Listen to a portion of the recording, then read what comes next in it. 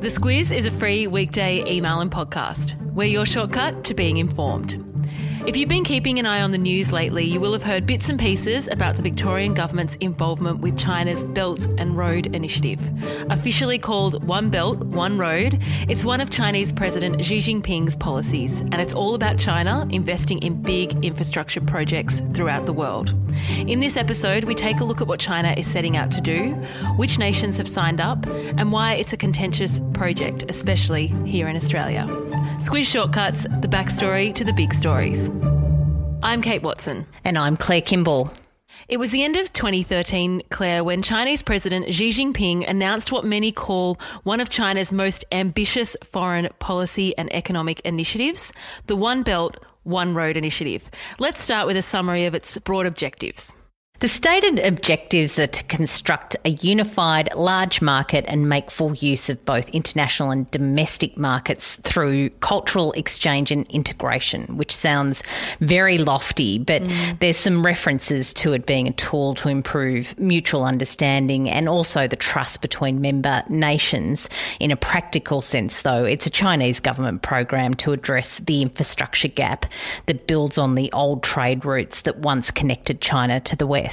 And that old trade route is essentially the Silk Road. Yeah, which is a network of old trade routes between the East and West, starting in China and stretching across to the Middle East and into Europe. And by old, I mean ancient. These routes were used for economic, cultural, political, religious interactions from the 2nd century before Christ right through to the 18th century. So in summary, the Silk Road connected China with the rest of the world, and Belt and Road is looking to do a similar thing. Now we've got all that, tell us, Claire, what is Belt and what is Road?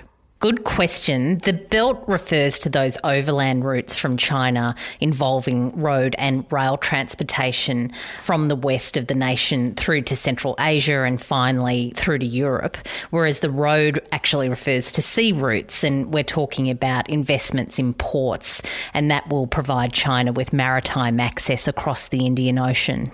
So to put it really, really simply, what Belt and Road will do is allow the Chinese government to fund major infrastructure projects, as you say, like ports. We're talking about things like railways, highways, power stations, aviation, telecommunications, all around the world. Yeah, and some estimates say that it's about a Australian $1.5 trillion investment. Others say that it's about US $4 to $8 trillion. But whatever it is, it's a huge area that we're talking about, and there's about 70 countries already signed up.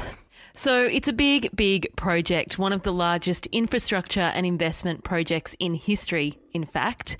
Let's have a look now at how it will be funded and why critics are concerned.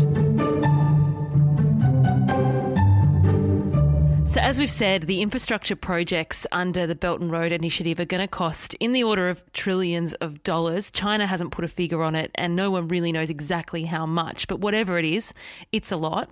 How is China going to pay for this? Well, China's not giving the money away. What it's going to do is provide the finance, and China has lent up to US $350 billion to countries so far. About half of them are considered high-risk debtors, and the loans differ from most other loans to developing countries by institutions like the World Bank. They tend to carry higher interest rates and shorter maturities, and that requires refinancing every couple of years. So to be really clear, the countries taking out loans need to pay it back with interest. And in order to do this, China has set up banks to facilitate the flow of this money. Analysts now reckon Beijing is a bigger lender to developing nations than the World Bank or the International Monetary Fund, which has been the cause of much criticism. Yeah, the terms of those financial arrangements has seen China accused by the US and others of what's called debt trap diplomacy.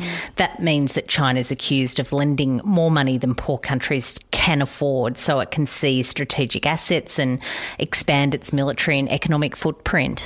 There's already an example of this happening. Yeah, that's right. In 2017, Sri Lanka was forced to hand over the strategic port of Hambantota. It's a 99-year lease after it was unable to pay its loan back. But of course, China rejects that criticism. They say there are many benefits to nations who sign up to Belt and Road. Let's have a look now at what they believe those benefits are and why countries like the US and Australia still have concerns.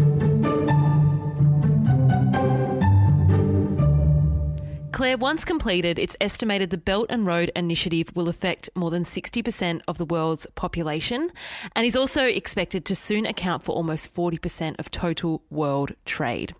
For China's part, they say it's an opportunity for many nations to improve their trade capabilities and in turn grow their economy and improve the standard of living of their citizens. And many countries agree. The initiative has signed memorandums of understanding with 125 countries. Those in support of it include more than half of the EU's 28 member states. Most of the countries that have endorsed it are developing countries, and there's also the likes of Italy and Greece who sit in the direct path of the Belt and Road Initiative, as well as New Zealand. But then there are those that are a little more reluctant. They include the US and some of its allies like Australia. They're concerned that this really is all about China spreading its influence. And there's a paradox for America with it becoming more isolationist under President Donald Trump while being simultaneously concerned that China's increasing its global presence. And the high-level concerns go deep into our systems of government and our values of democracy and commitment to a free society. The US would say that things get complicated when your values could be compromised by being tied up in financial arrangements that could see the region beholden to China that doesn't share those values. And what about Australia? As I mentioned, we're with the US on this one. It's tricky for us because we're economically tied to China. Some see the positives of Australia signing up to that initiative too. But former Prime Minister Malcolm Turnbull called Belt and Road an agenda, not an economic initiative. And Prime Minister Scott Morrison agrees, saying it's not consistent with Australia's national interest. And this is where we come to why this is in the news a fair bit. The state of Victoria has signed a memorandum of understanding with China to be part of the Belt and Road Initiative. This is contradictory to the federal government's position, of course. Let's take a look. It was 2018 when the Victorian government signed up to this Memorandum of Understanding, an MOU. Firstly, what does signing an MOU mean in this context? It's a formal acknowledgement and they recognise one another in a broad agreement that China's National Development and Reform Commission would work with the Victorian government on initiatives. So what does the deal look like at this point? Well, there are no deals or projects as such, but it's a mutual commitment to promote practical cooperation with Chinese firms in Victoria's infrastructure projects. And in return, Victorian firms could get a look in on projects in China and in other countries that have signed up to the Belt and Road Initiative. Which, of course, as we described, is at odds with the federal government's position. Yeah, exactly right. And Scott Morrison says Victoria should get its fingers out of the foreign affairs cookie barrel because it's a policy area that's determined by the federal government. He recently said that I respect their jurisdiction when it comes to the issues that they're responsible for, and it's always been usual practice for states to respect and recognise the role of the federal government in setting foreign policy. That's a quote. So how binding is this? Can Victoria still get out of it? Well, to be clear, Victoria hasn't agreed to do much, as it turns out. It's not like they've borrowed money from the Chinese under the initiative, right. And the Memorandum of Understanding is not a legal binding agreement. But even still, the Victorian government isn't backing away from it, saying that it's a good thing to promote economic ties with the world's second largest economy. So as we record this, they're still at odds, the federal government and the state government. I guess the reason this has been brought into much sharper focus lately is really due to the politics of coronavirus. Our relationship with China is in focus and it's not particularly a pretty picture. Australia's push for an international inquiry into COVID-19 has really upset an already strained relationship with China, and this side issue with Victoria is another fly in that ointment. And that's your shortcut to China's Belt and Road Initiative. On to our recommendations.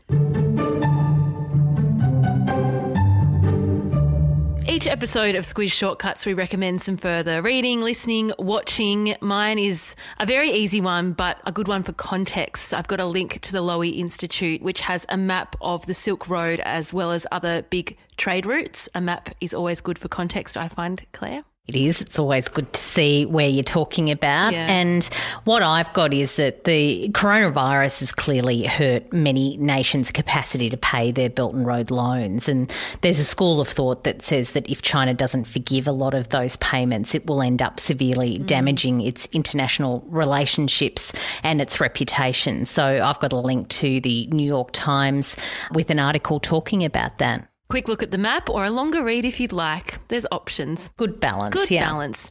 Thanks for listening in. If you like what you've heard, please tell people about our shortcuts. They're also available in written format on our website. They come out each Thursday every week. You could also leave us a review or share a link on social. If you're new to the Squiz, we also have a morning news podcast. It drops at 6 a.m. each weekday and is designed to get busy people across the news headlines. Give it a whirl. Until next week.